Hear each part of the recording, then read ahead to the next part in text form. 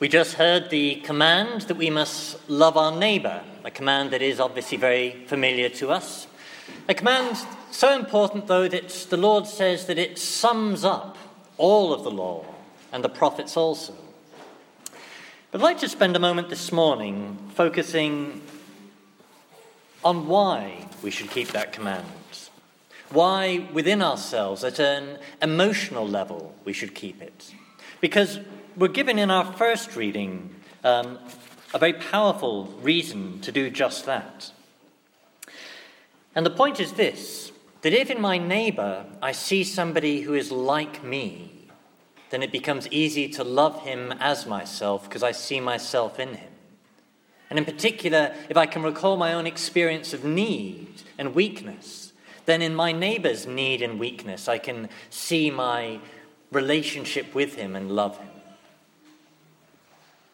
So our first reading there was from Exodus, and it had this command to love the stranger, the widow, and the orphan. And this command was repeated again and again and again in the Old Testament. It's what the Lord had formed his people to think and value and do. That they were to be his chosen people, a people different to other people, a culture different to the other cultures around them. That whereas there were some cultures that would cast off the weak and needy, they were to care for them. Where there were some cultures that would, when someone got old and frail, would just leave them to die, they were to do the reverse. They were to see them in their need and care for them. And we might think of our own culture where these same strains are resurgent. That so many abortions are of disabled children in the womb. And there are calls to euthanize disabled children when they're newborn. And in old age, there are calls to euthanize those that are old and frail, to see them as no longer having value, to just being a burden on the rest of us.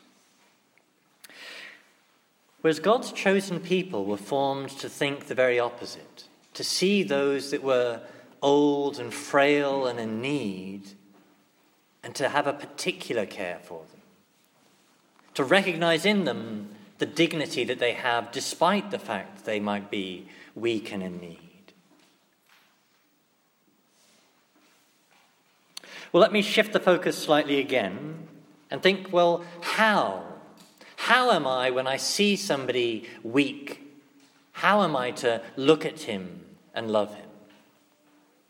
Or to put it this way, when I see my neighbour who is wounded and diseased and ugly, well, how am I to look at him and love him?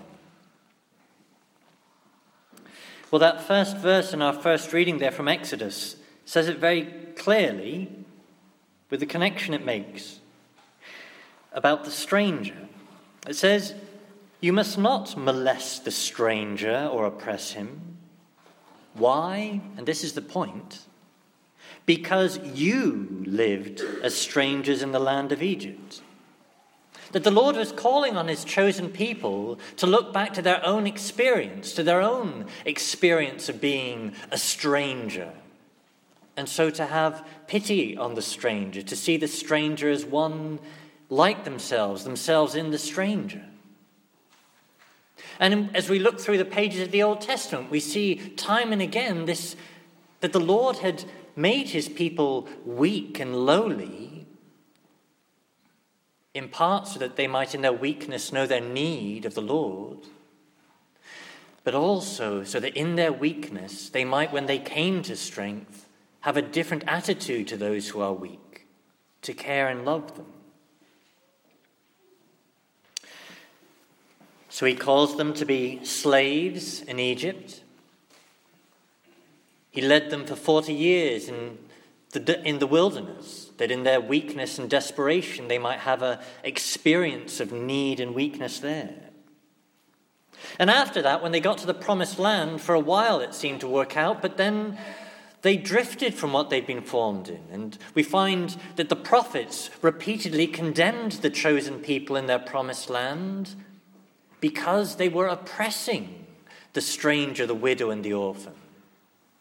And so they were led again into captivity in Babylon, that they might once again know an experience of weakness and need.